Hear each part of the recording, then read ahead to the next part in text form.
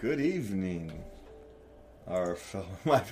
I didn't even get the first two words out of this. What was that? Well, it's because I had messed up on the screen for the intro, and so I was changing it at the same time I was thinking. And of course, yeah, I'm a professional. I can do that. And yeah, of course, I didn't. Well, anyway, good evening, and thank you, my fellow lovers of love, for joining us on this excursion through the stream of consciousness towards the river of tranquility and on towards the lake of love. And my lips and tongue are not working tonight. This is gonna be interesting. This is gonna be interesting. All right, so we're gonna bring Lubby in. So we're talking about defining success tonight, and we've got a little bit about depression, because I think a lot of times when we're dealing with depression, it's redefining success is actually important in your process of getting through it, of coping.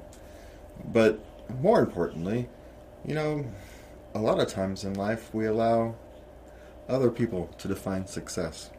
And it's small wonder if you think about how most of us are raised. You go through from kindergarten on to school, on through school. You're judged by your peers. We're literally taught that from 5 years old on, to judge yourself by your peers. You get an A, your buddy gets a B, I'm better. But is it true? Of course it's not true. Better is a more subjective term, If someone got straight A's all the way through high school, college, and everything, and it turns out to be an axe murderer, but the guy who got F's and D's ends up being a pastor and helps people through life, which one's the better human being? Which one is actually the successful person? Having a lot of money, having material success, business success, political success, that's one way to judge it. But raising a good family, helping the members of your community, just simply not hurting anybody else. And if you're dealing with, mental illness, sometimes getting up and taking a shower is a success. Because you can't judge by where you want to be. You have to judge yourself by where you are and whether you're moving forward or not. And you get to decide what that is. No one gets to decide it for you. Other people can help you make that decision. They can give you input and they can give you perspective. But ultimately, you have to choose what is success and what is not. And that's hard. Because the hardest person in the world to be accountable to is yourself. No one will ever judge you harder than you. Nobody can. You are always your own worst enemy. Your own harshest judge. Because you've got this vision of yourself, what you want to be. And I don't want to say it's unrealistic often. It's just Lofty. Yeah, and there's nothing wrong with being ambitious, but you want to add a dose of reality to it that, hey, I'm being ambitious with these things, so when I fail, and I will fail because I'm human, and even the most successful people have routinely said I have failed more often than I have succeeded. The difference between people who fail and get lost there and get stuck there and the people who fail and succeed is the willingness to get up and try again. And so if you're willing to get up and try again, you are a success. That's how you define success. That's what you should judge yourself by. Am I willing to get up? And if you can't stand up, can you crawl? If you can't crawl, can you roll over? Sometimes you can't crawl. Well, then can you roll over? If that's all you can actually do, and you do it, then you're a success. We all too often judge ourselves by other people's goals. One of my biggest complaints about society is we've allowed society to be We've allowed type A personalities to define success. Well, that's stupid.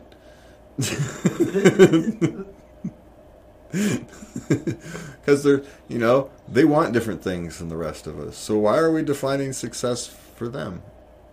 If what you want is a white picket fence, a stable job, and not much to worry about, there's nothing wrong with that. You don't have to want the world. There's nothing wrong with not wanting the world. What you want is time with your family. You want some time for personal growth. You want to feel like you've made a difference in somebody's lives. I think that's what's important. So, anyway. So we start right off the bat, defining success, celebrate our successes. So what are the things, your partner does right? I think was the first question right up off the bat. Well, as I discussed with you, I mentioned to you the other day, and yes, out of the blue, in past relationships, I've lived in fear that they were going to leave me. And in this relationship, I do not. So it's just not a worry. You're all in. You show me that every day. And that is a major ease of mind. That affects my mental health. Well, see, mine's easy as well. But you listen. You may not always understand, and Lord knows I don't expect it. But I feel heard. And, and that's the important part, I think, of anybody. I feel like a huge success right now. Well, see, I'm all tearing up. This is Go! Well, see, that's the... I think a lot of people, you don't need to be on... That's a major relationship goal for me. Yeah, you just want to be heard. Especially me. I've had anxiety disorder, and so Lord knows my interpretations of the world. I know they don't always make sense, but I don't understand you one hoot sometimes. But I listen to your experience. I try to understand. Yeah, and I understand it doesn't make logical sense, but it's my reality is my reality, and I believe you, and I trust you. Yeah. And I try to see that framework. And so that's... You're very good at painting a picture, too, so... Well, I've been practicing. That helps. I've been practicing for a long time now. Over a decade of therapy, you get good at it. There is there is some benefit to practice. But the reality is I was willing to practice. Right? There is... the success is the willing to... to fail, and to try again, and to fail, and to try again, and to fail, and to try again, and eventually you get half decent at it. You stop failing so often. Every now and again, hey, that wasn't a failure. Success. What, not a failure is a success? Yes! It could have gone better, but I didn't fail at it, so it's a success. And you eventually start to build, it's the reason they have, minor leagues. It's the reason we have childhood. It's just the chance to practice without ruining your career or ruining your life or ruining your, the ability to practice, the ability to have the freedom to work through your thoughts and work through your emotions and have the other person understand that, I'm just working through them. These aren't the real ones yet. I'm working through them. It's a process. These are the ones I'm currently experiencing. I'm not going to stay there. I'm working through them. And I understand that, too. Yeah. And, I think that's one of the things we give to each other, which is why you feel comfortable. You feel heard. You know that you're not going to say something or experience something that's going to say, you know what, I'm out. You can be yourself. Yes. I know that no matter what happens, we're going to work through it together. Yeah. Because Lord knows we've been through enough. Yes. We both go to the hospital for different reasons, but different hospitals. But hey, it's the same thing, ultimately. It's just, things happen. You have to go get taken care of. Yeah. Come back, recover. Yeah. So I want to be there for you. You're always there for me.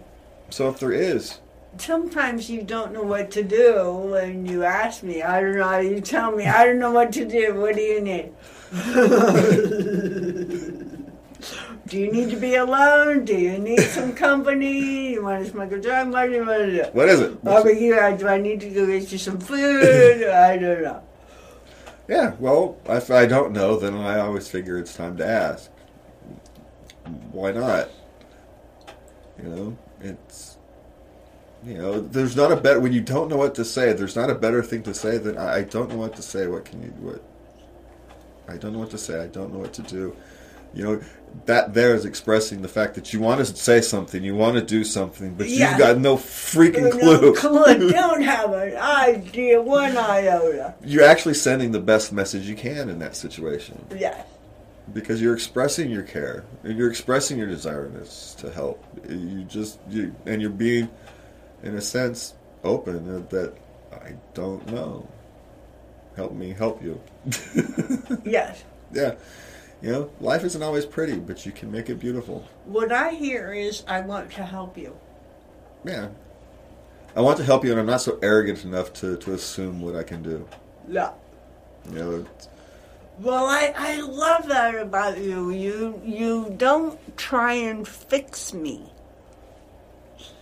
You respect me enough to understand that I have my own processes. Thank you very much. Yes, my job isn't to fix you. My job is to help you fix yourself. Theoretically. Yes. Yeah, I mean, if you want to put it that crassly, that's a crass explanation of it. So I don't particularly like it. But if you want to put it in a small package, it's kind of crass. But yes, it's not even technically my job to help you. It's my desire to help you, help you accomplish whatever it is you want to accomplish with yourself. Yes, I consider myself support personnel to you. Yeah. So, So what do we give? What kind of advice we give in relationship to advice? The best relationship we could give is to, if you're all in, and listen to the other person. Be actually prepared to hear and understand that when they're working through an emotions, working through their feelings, that's exactly what they're doing. They're working through them. Those aren't, the ones they're going to settle on. They're working through them. That's part of the process. And what they need you to do is to be their, the rocks in the storm, the lighthouse, the thing that helps them guide, that they can turn to as a stability point, some point that's stable, something they know that's not going to move. That's the greatest gift you can give to people in a relationship. So, what do we got next? Okay, so what's the hardest part of being in a relationship when you both struggle with your mental health? I thought about this, and really the only thing I can think of is, there's two things. I get frustrated when I don't understand you, because that's important to me, to try and understand you, because if I understand you, then I can better support you. But the first thing that leaped to my mind when I read this was when we both are having bad days at the same time. Yeah, that is the hardest part. Yeah, but we've actually come with a good strategy. That was the hardest part to figure out the strategy for, I suppose. But once we've figured out the strategy to deal with it, it's not that big of a deal. All right, we know it just, okay, we're on our own today. And that's okay because we know it's just that day. It's temporary. We know it's just, now is not the time. The best thing we can do for each other at this point in time is to be on our own because we're going to clash. We still get together and we still kind of do the routine, but it's a little quiet. Yeah, it's a little different. But that's the hardest part is actually getting to that part. is getting to the part where you actually understand yourselves and you understand each other to the point where you can actually work through and figure out those strategies. The hardest part is figuring out those strategies because you try many different things and you fail before you figure out, okay, these are the strategies, these are the successful ways to deal with this. And it's hard, it's difficult because you have to, think outside yourself and inside yourself at the same time. You have to think about your partner's needs and your needs equally and separately at the same time. And it's hard. And how do you do that? And how do you figure out that? How do we ultimately figure out that, hey, on these days, the best thing for us to do is just kind of shut up and leave each other alone? Especially when we've just got done talking to the best thing about our thing is that we hear each other. Our instinct is to listen to each other, but we both know that there's days where that's not healthy for both of us.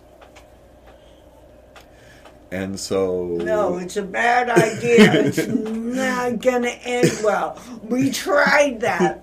Yeah.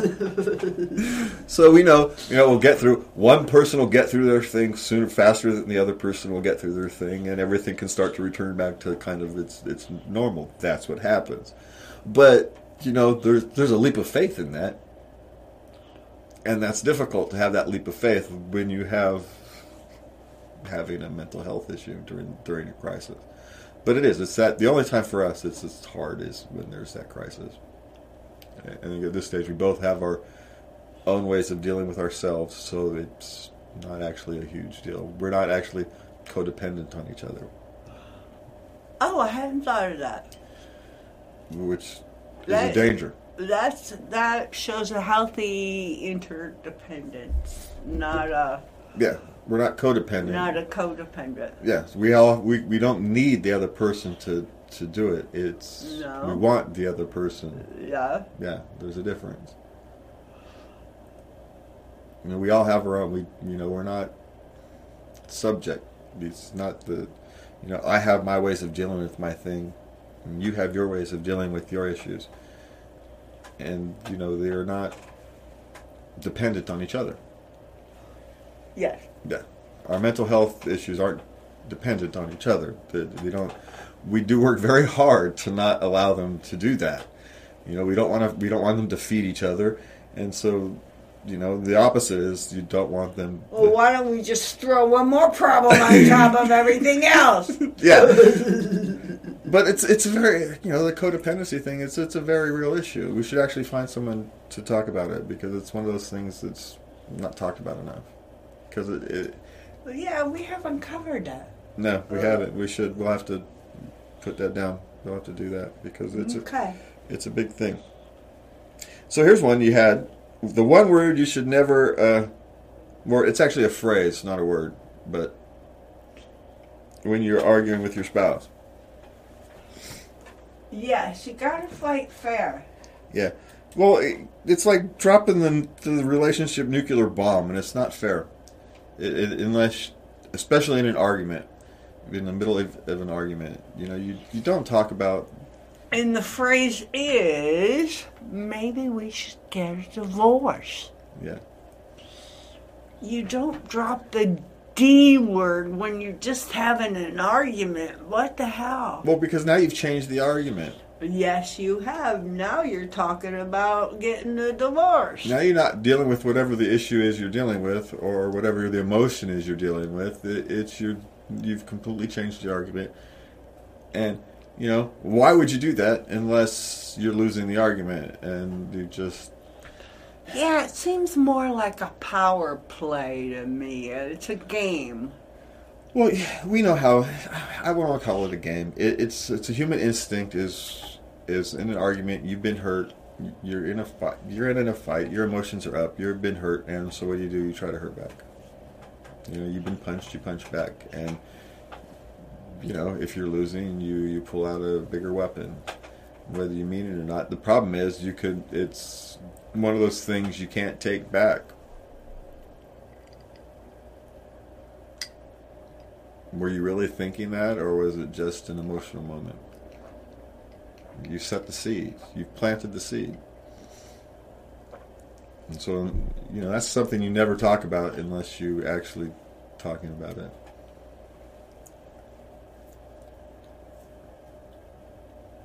Because it's one of those self-fulfilling things. It's a very difficult road to get back off of. Not that it can't be. I'm just saying it's a difficult road to get back off of. And is that road ever really stable again? Can be. But again, it's that leap of faith thing you have to take. And it's much harder to take a leap of faith after you've done that, after that bomb has been dropped. Because now it's a real worry. Now it's a real concern. Because now, one minute we're arguing about the toilet seat being left up, and the next minute you're talking about divorce. Well, what the hell is going on here? How did we get from there to there? Yeah, there's other issues, but why aren't we talking about those issues? What the hell? It's... now if your relationship is really, really screwed up, and divorce is a real possibility, if things don't change, that's a different question, though. That you don't do that in the middle of a big argument. You sit down with a therapist or a counselor or somebody and have that discussion. So you don't lead to an argument and a fight and go someplace you don't want it to go.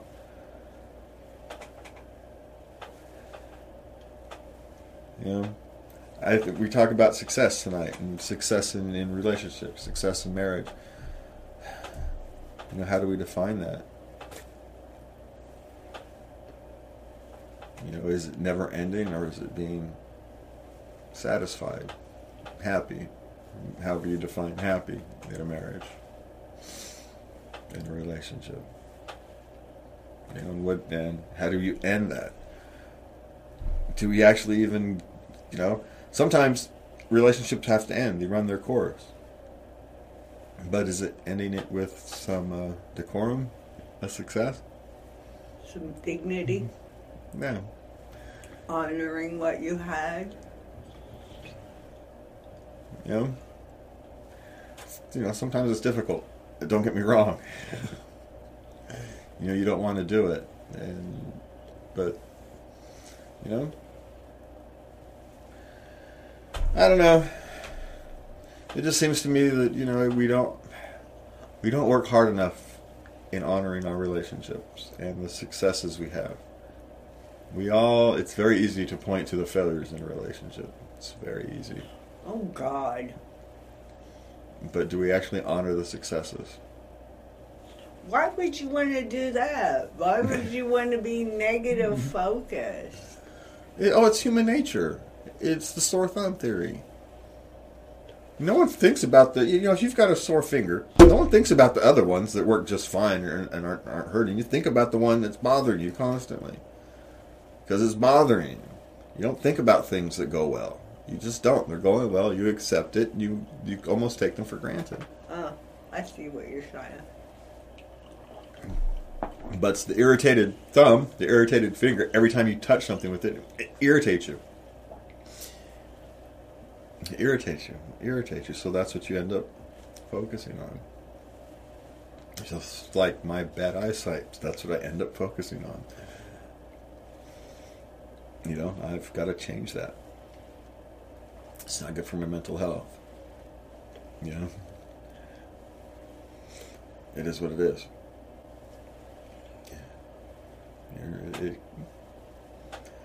Everything else can be true, but it can still be true. Me focusing on it's not good for my mental health, and so I've got to change everything else about it. It is just the way life is.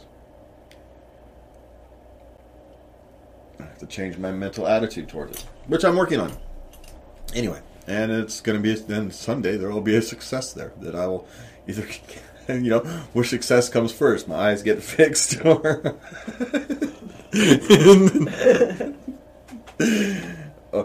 it'll happen right about the same time with my luck. Right as I start getting adjusted to, accepting the realities of things, it'll move on. It's just, it's my nature in life. All right, what do we want to do? We've got, 5 minutes? Did you want a halftime today? Yeah. All right, so we'll... How about for depression self-care tips when you literally cannot? All right, let's go for it. Okay. I can relate to this one, to a lot of these actually. Wipe yourself down with a hand towel. Sometimes you can't even make it into the shower. Baby wipes. Pits, deodorant, you feel all fresh. You did something. It's a success. Well, yeah, if you're in the deep bowels of a repressive episode and that's all you can do, then that's all you can do. That's a success. Hey, at least you don't stink, right? You know, it's you're not offending people. You don't have to worry about that. One less thing to worry about. Yeah. And what is it your comedian calls that, though? What? Your comedian. You were just on the TV earlier, and you talked about washing it yourself like that. Call it what? Call it a horse bath. Horse bath. Yeah. Well, I didn't want to say it. Yeah. I'm not afraid of saying it. I'll say anything. We all know this by now. Yeah? Okay, drink water. Drink water? Yes. Sometimes eating can just be too much. Like this, the one who wrote this had an eating disorder. And they made the point, you can live a week without food, but only 3 days without water.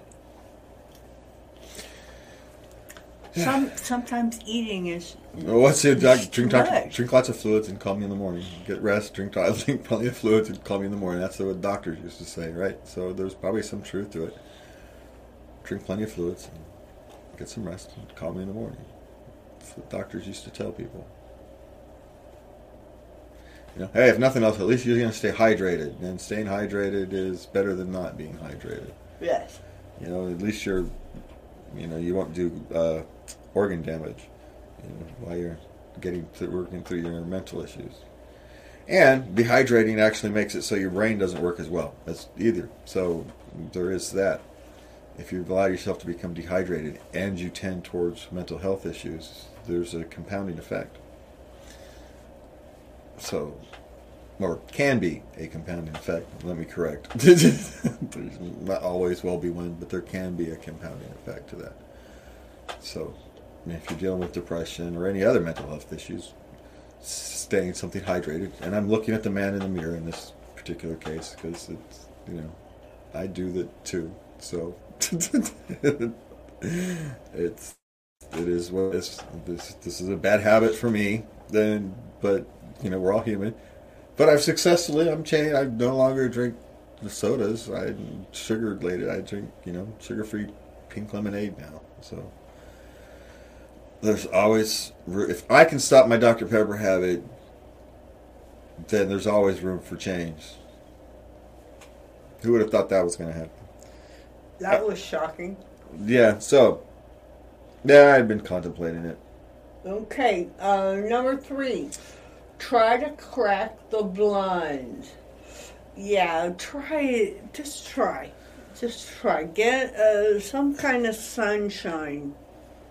Yeah, bring a little light into your life, because it's actually more important than even I like to think. I'm someone who likes to be in a cave, right? In a sense, I'm in a cave in here, but it's very easy to screw even my rhythm up, because there's no sense of time. There's no light, so you don't tell when it's light and dark in here, because of the blackout kinds for the lighting. For consistent lighting, I needed the blackout curtains. Well, the problem is, if I'm working late, I don't know if it's getting light outside. The next thing I know, it's 11 in the morning, and I've stayed up all night working on accident. I did that just the other day. Now I'm all screwed up because it reset my clock. Because the no access to light really is it helps. And I've got the studio lights, which are actually daylight studio lights. So my clock is all freaking blown to heck. So, yeah. Yeah, it's really bad even for you. Yeah, so there's more important to life. And getting some light's good for your vitamin D. Yeah. right? So get some light.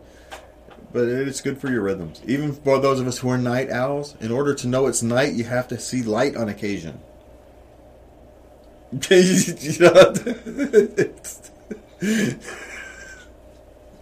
You know, I'm a night owl, but you still have to see light on occasion, to set the thing. Hey, it's daytime now. I know it's going to be nighttime in a few hours, right?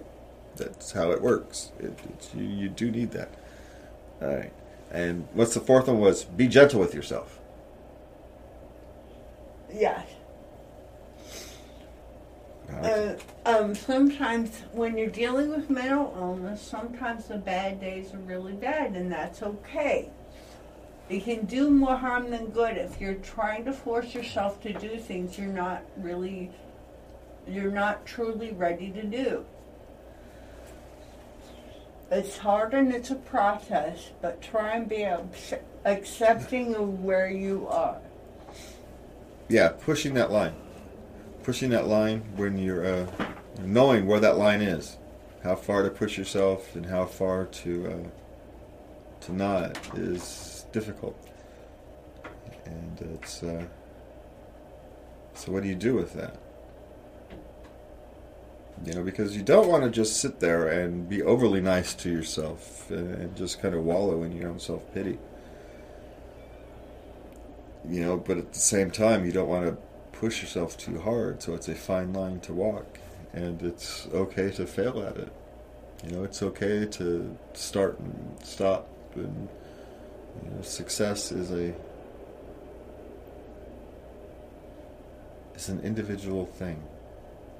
It comes in context, not out of context. It's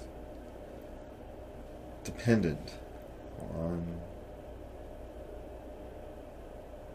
more factors than even you realize, than any of us realize. And we should be kind to ourselves. And with that, we are going to give Lubby a short break, and we will be right back.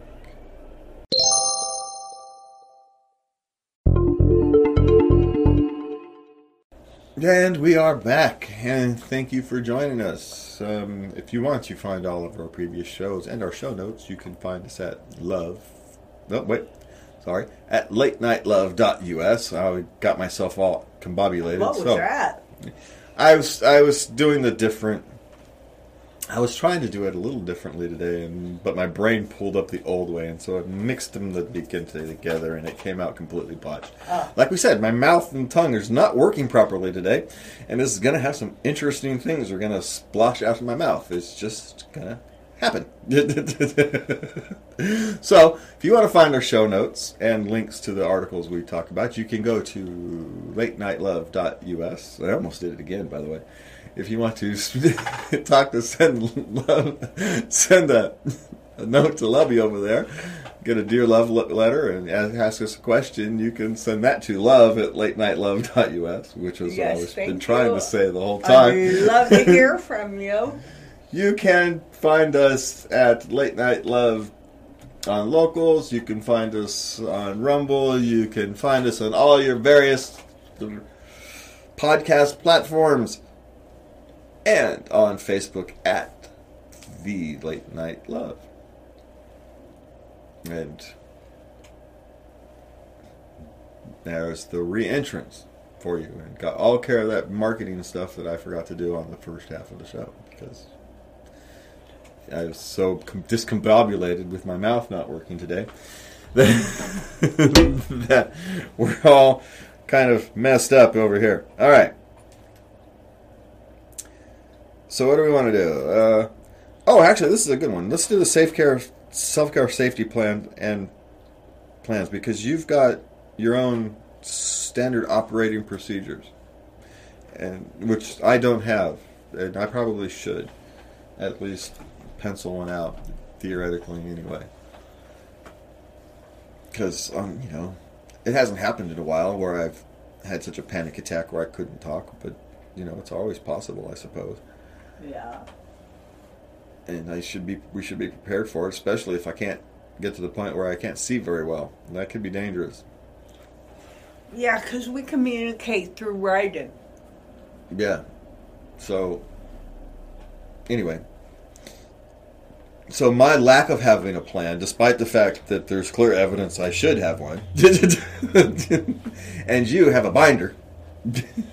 Yes, I have a binder with phone numbers, and we haven't talked about it lately, but my if I get in crisis, I go to bed and I pull the covers up over my head. If I need to reach out, if I need help, I just say help. I'm not having a good day. My honey, you takes it from there. Yeah, well, you've got your book, and we know what to do. I know what my roles are. So, but you literally, when you need your book, you pull out your book, and it's, and I think, the very fact that you have one, I think, gives you some comfort. That you have to use it less because you have it. And so I haven't needed it in years. No, but the very fact that you still have it, you have it if you need it. You can go through the steps at this point without opening the book. That's part of the reason why you don't have to open the book is because you don't need to because they're ingrained in you. But the steps in the book are ingrained in you. But okay, now we're talking about, what are we talking, the self-care plan or the safety plan? Because they are two different things. Well, the self-care plan, and I don't know if there's... Self-care plan is basically, from what I got from the article and from what I do, is my basic self-care that I do. I haven't done my meditation in a while. I need to get back to it. But yoga, and I need to get back to my walking too. Well, the safety plan, I would assume, but the safety plan for me is that's when I'm in crisis. Yeah, that's your binder. Yeah. Yeah, that's the crisis plan. Yes, that's when I'm having suicidal ideation. And that is exhausting. So, yeah. And that's been a very, very long time. Well, see, that's good to know. But it's also, we still have the plan, right? Yes. Yeah, so we've got both. You got both. I have neither. So, but I've always lived out of my back pocket, and this whole getting organized, self-organized thing is a real challenge for me. Well, it seems to run contrary to your nature. Well, it's run contrary to my needs. I haven't needed to do it. I've always kept my life simple enough where I could run it out of my back pocket. And it was a deliberate choice. And now, for various reasons, I can't. And, there's some skill set involved there. And there's some practice involved there. And I'm having to relearn things at 50 that I should have learned at 25. Just a habit. Something as simple as keeping your contact list updated. Because you're networking lists. I never did any networking.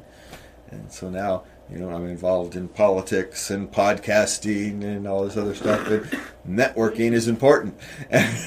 And so now I'm having to learn and I'm never going to be good at it, but there's, because it's not in my nature. But there are structural things you can do.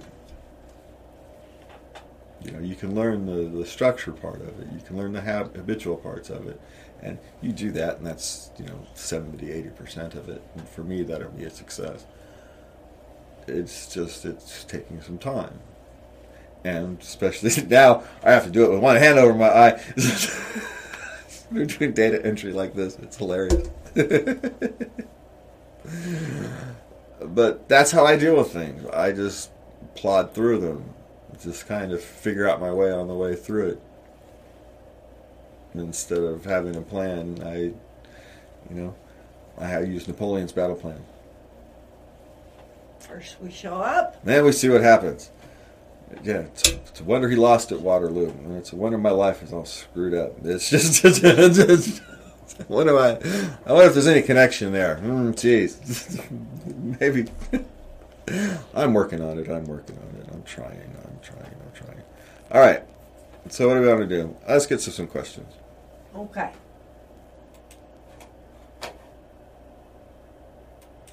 All right. Okay, first, oh my God. Okay, this is horrific.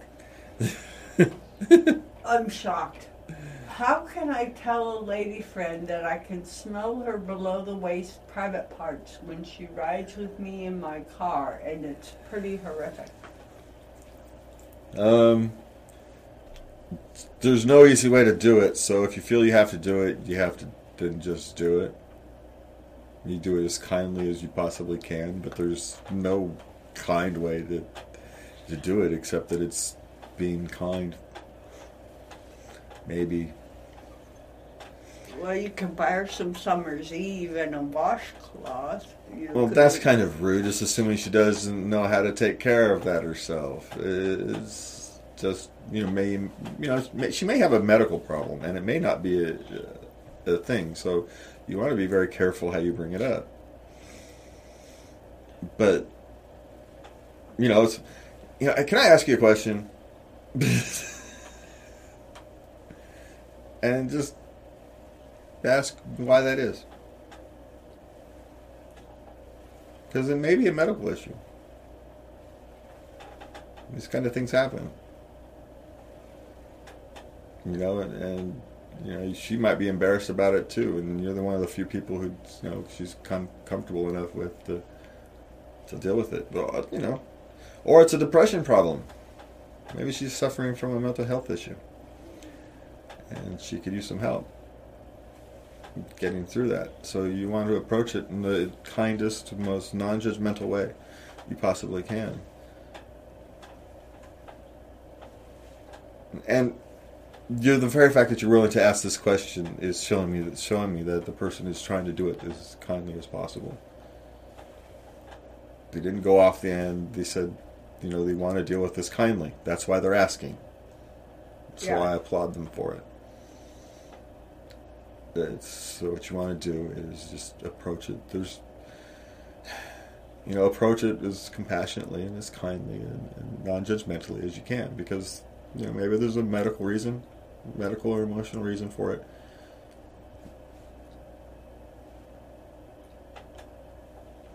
Start with that assumption, work from there, and see if there's something you can actually,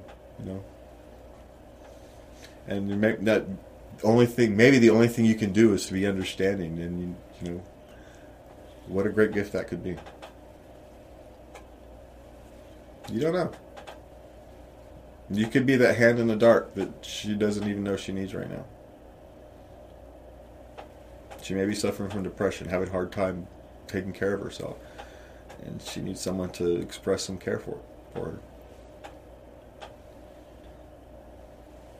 Don't know. Or she could lack, hygiene knowledge. And you can help her learn a gift and learn to properly take care of herself. Either way, what's called for is compassion. And you're the way you ask the question, you'll be fine. Okay. Okay, I'm 23 and moving out. My dad is trying to take my card because it's under his name, but I paid for it and am still paying for it. Can he take it from me since he is technically the owner on paper? Yes and no. If you can prove that you've made all these payments, then you can go to court and get a judgment, small claims court, and get a judgment for, at the very least, the money. You can get your money back. Because at some point they broke the agreement. But because you left it in his name and you're an adult trying to save yourself a few bucks on insurance, you left yourself open to this. I'm going to put here, I don't know what's going on. Something else is going on. We don't have a lot of information about what's going on. If dad's being a dick, or maybe there's something, sometimes when things don't add up, they don't add up because you're missing some numbers in the equation.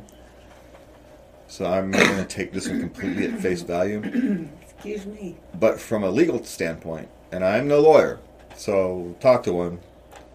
Go to the legal aid office or something. Call your local.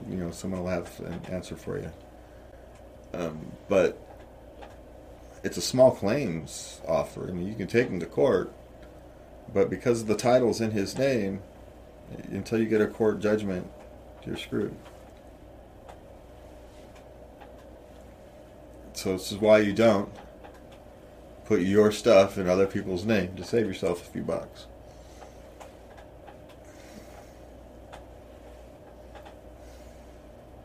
I mean, I co-signed for my son's car, but it's in his name. It's technically in both of our names, but that way I can't take it from him. I can't. We could argue over it. We'd have to go to court and fight, but I couldn't do it by myself. Now, I wouldn't do that to him, but that's a whole other issue.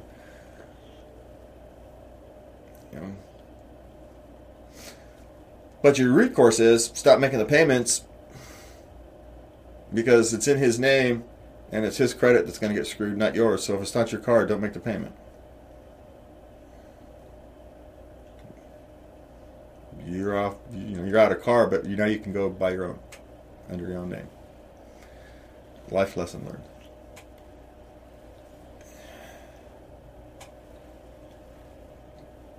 But my guess is there's something else going on, and you're going to want to fix that, and that would fix this issue. There's something else in play that we don't know about. Because, when something doesn't make sense, nothing from nothing leaves nothing, and so this doesn't make any sense. Yeah. So. Yeah. Okay, I'm getting kicked out of my house at age 14. Where should I go? I can't go to my friend's house. Well, one, there's shelters you can call. You're going to have to call a shelter. But why the heck are you getting kicked out at 14? No one gets kicked out at 14 for nothing. Well, almost nobody. I mean, if there's something going on at home, you can call the authorities and deal with that. And, of course, you're going to get sent into the foster care system. But if there's some legal issue at home, then you can be dealt with that. But why would they kick you out at 14? What, you refuse to go to school? Did they come out? Are they not accepted? What happened? I don't know. Yeah, there's something going on, and because they didn't say so, if I came out and I'm getting kicked out of my house at 14, where do I go? Right. Well, then you tell them you call the local Lambda. Yeah, you call the local Lambda and they point you into you'll get sent into the foster system, but there's places to go. But they didn't say that. They just said I'm getting kicked out at 14. Right. I'm 14 getting kicked out. So, look, I've raised 5 kids. I was a 14-year-old boy. If there's missing information, it's missing for a reason. Because it makes them look bad. And you regret it. Okay, fine. Now, I can't imagine what my kids could do at 14 that I would kick them out for. Because anything that I would kick them out for, they would be getting arrested for. So, they would be going to jail for. And I'd be the one to march them down there. So I can't imagine how it would work. I mean, that's how bad you'd have to get something that I would march them down to the police station for.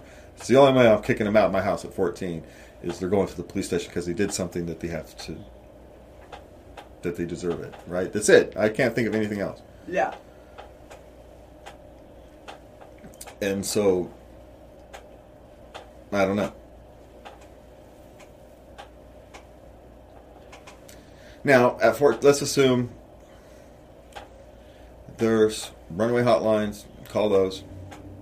Any place that can get you in contact with the shelter or places to go. There's the social services. Your town has them.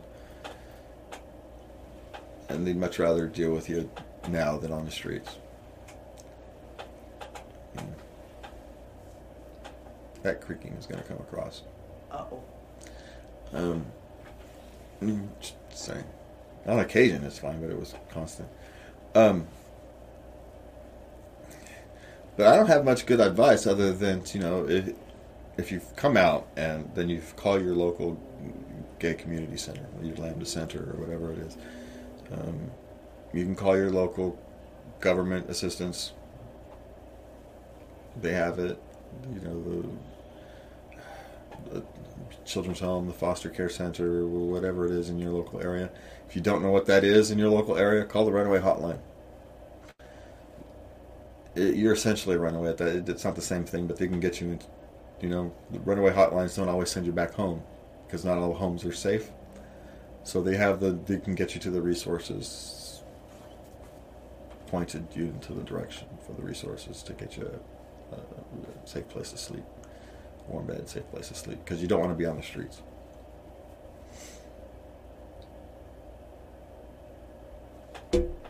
Yeah. So there's community organizations. You know, you don't want to go to a community organization, go to a church. Ask them where to go. Salvation Army, ask them what you can do. There's, you know, any of these places will be happy to connect you with resources. Just any of these community organizations that do these kind of things, generically speaking, can point you in the right direction. You don't have to go to the right one first. They will go to anyone that helps people, and they will help you get to the person who can help you.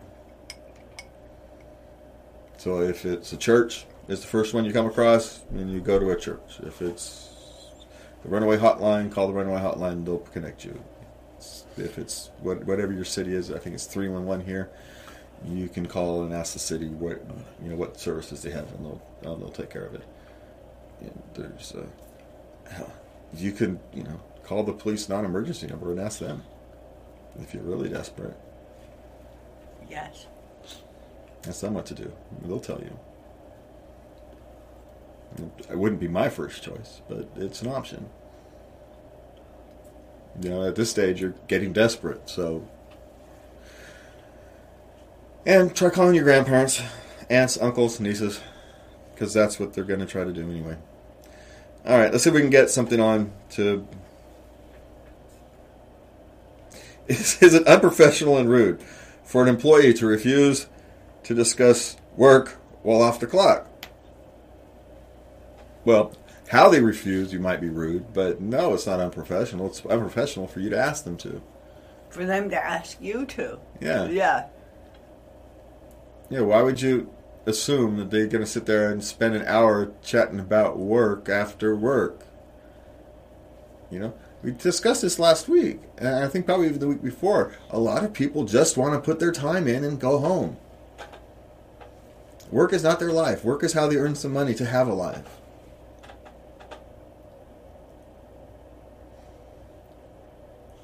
And, that's what they talk about, the type A personalities, right? This is how you define life success.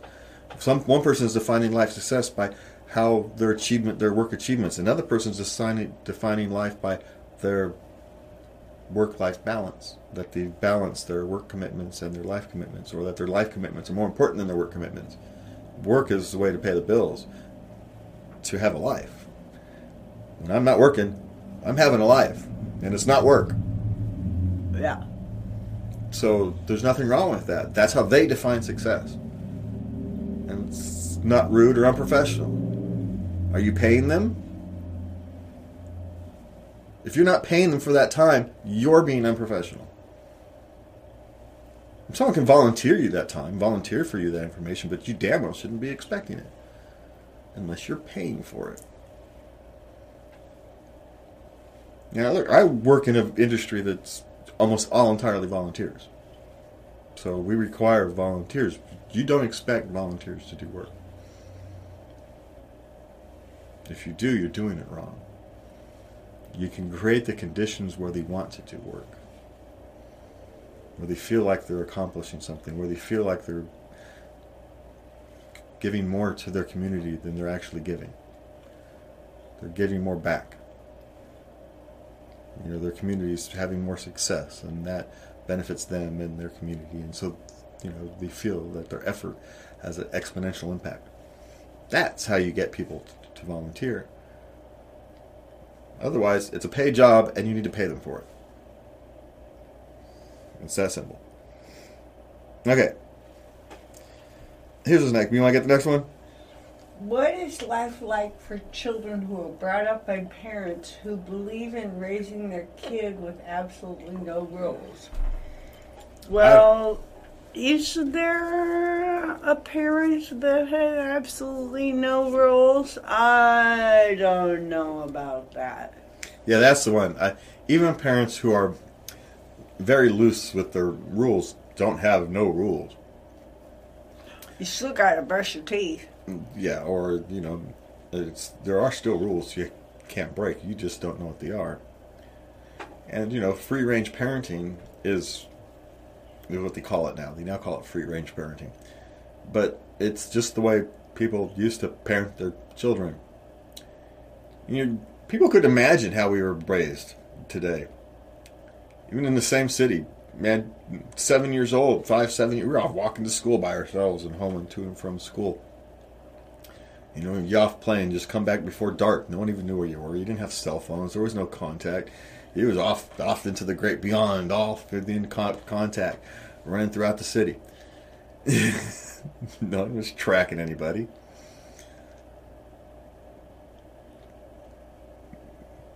As long as you weren't brought home by the cops, all was good, right? That was the kind of the rules of the thumb. Don't cause any problems, then you don't have any problems. And now, all we've got is a bunch of rules, arbitrary rules and regulations and whatnot on our kids, and our kids are snottier and brattier than ever. Now, I sound like an old person because every old person in the beginning of time has said, "Get your own whippersnapper. Oh my God. Whippersnappers, get off my lawn." But it's not their fault. No, it's not their fault. I'm not blaming the kids. They're behaving exactly how we'd raise them to behave. Every action has an equal and opposite reaction. They're doing that for a reason. So, it's not it's not the kids' fault, it's ours. We failed them. They didn't fail. They're children. They're not responsible for that. They are. We are. Now, luckily, our kids, of course, the kids, they're all, they're starting to approach 30 now. Yeah. Our kids, our youngest are starting to approach 30. Well, your youngest is starting to approach 30. My youngest is mid-20s now. Good God, they're getting old. What the hell? Hell is time going? But, not all of them are like that. So I don't want to be too broad a brush. But, we talked about not wanting to become, over-victimizing yourself, right? Becoming a victim by habit. It's not a success. Having troubles in life and problems in life and not being a victim. Everybody has troubles and problems and tribulations through life. Not becoming a victim, I suppose, is the bigger thing. But you have to understand that there's what these people want. What the people who have free-range children, they have a different philosophy on how to raise children. They want stronger. They are trying to raise what they believe to be our stronger children. Children who aren't afraid to explore, who aren't afraid to fail, who aren't afraid to be themselves, who grow and mature more organically than someone who, say, has a helicopter parent, to go to the other extreme. Now, truth be told, the truth is probably somewhere in the middle of that. As all things in life, you stay away from the extremes and you're probably okay. In parenting, it's the same thing as in life. You stay away from the extremes and you're probably going to be okay. But, we don't know what the extremes are until people try them. So, wait until those kids are 25, 30 years old, and then you go back and you see what kind of human beings they are. And then you judge whether that was a successful parenting method or not. There's no other way to know. That's the scary thing about raising kids. You don't know if it's a success until later on. Much, much later on. Yeah. Because, they don't settle down until their 30s. I mean, you set the foundation that they are built on, but you don't know what that final building looks like until they're in their 30s with that final. And even then, it's not finished. It's anyway. Parenting is hard, and don't be so judgmental on how other people are getting their ways through it. That's my suggestion. Oh wow! This one's my favorite. Okay. Every morning at 4:30 a.m., a suspicious car pulls into one neighbor's family's driveway, immediately backs out, and drives back the same way it originally came from. Could this be government surveillance or something else to worry about? Yeah, someone's picking somebody up from work to go into work, or dropping your newspapers off, or if it's a daily routine, Monday through Friday, or 7 days a week. If it's 7 days a week, it's a newspaper boy. It's a newspaper. And if it's, or some kind of delivery, some kind of newspaper. It might not be a newspaper, maybe some other kind of delivery, or someone's picking somebody up and going to work. And that driveway is where they turn around. Don't be so paranoid. You're being paranoid. Don't make, government surveillance. No, government surveillance is not going to turn around every day. They're going to sit there and park across the street for an hour, watch you go to work, and then leave. Stop worrying about it. And quite frankly, if the government wants to surveil you, they're not going to do it with a car driving around you. They're just going to hack your computer. So don't worry about it. Just don't worry about it. They've got better ways to surveil you than having a drive-by car every day. All right, so we're going to get this last one here. So my neighbor has been sleeping in a tent in front of his yard. How do I convince him that this is a bad look for the neighborhood? Why is the look of the neighborhood your concern? Your neighbor's been sleeping in a tent in the front of your yard, and your concern is how it looks for the neighborhood, not for your neighbor. Your question isn't, I wonder why he's sleeping in the tent. Wonder what's wrong with the house. Wonder if if the house got infested.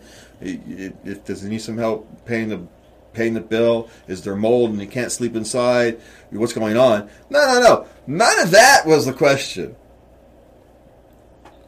It looks bad for the neighborhood. Maybe you need to rethink your priority. And maybe something bad has happened to your neighbor, and maybe rather than worrying about how it looks, because it might theoretically reduce the property value that you're not going to sell your house for, maybe you should go ask your neighbor, hey, is something wrong? Is there anything we can do to help? Maybe. It doesn't seem like such a big thing to me. Is your theoretical resale value so important that you've forgotten your humanity?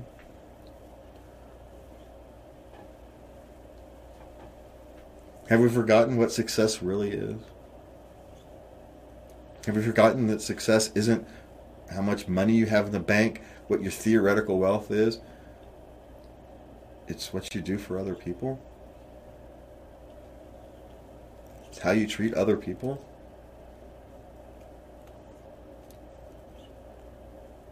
The most successful people in the world aren't the people who have the most money, aren't the people who are the wealthiest. The people who have the biggest families. And I mean that the most generous word. I'm not talking blood family, I'm talking family. People you can rely on. People who will miss you. People who love you.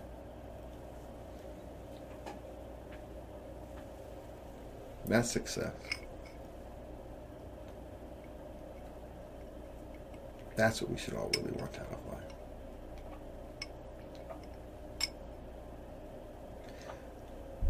Not because it's good for the world.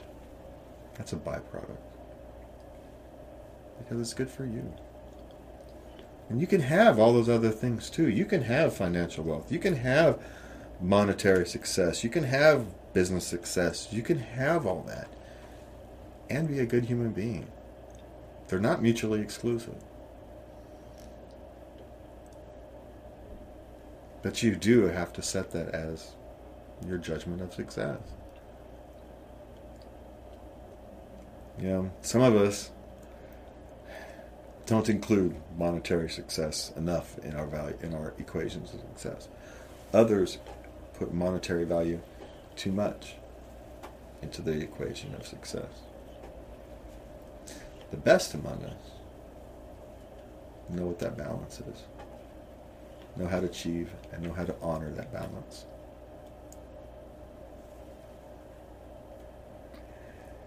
And the thing is, they're actually not any better than the rest of us. They just settled on what success was sooner than the rest of us. They just came to that realization sooner.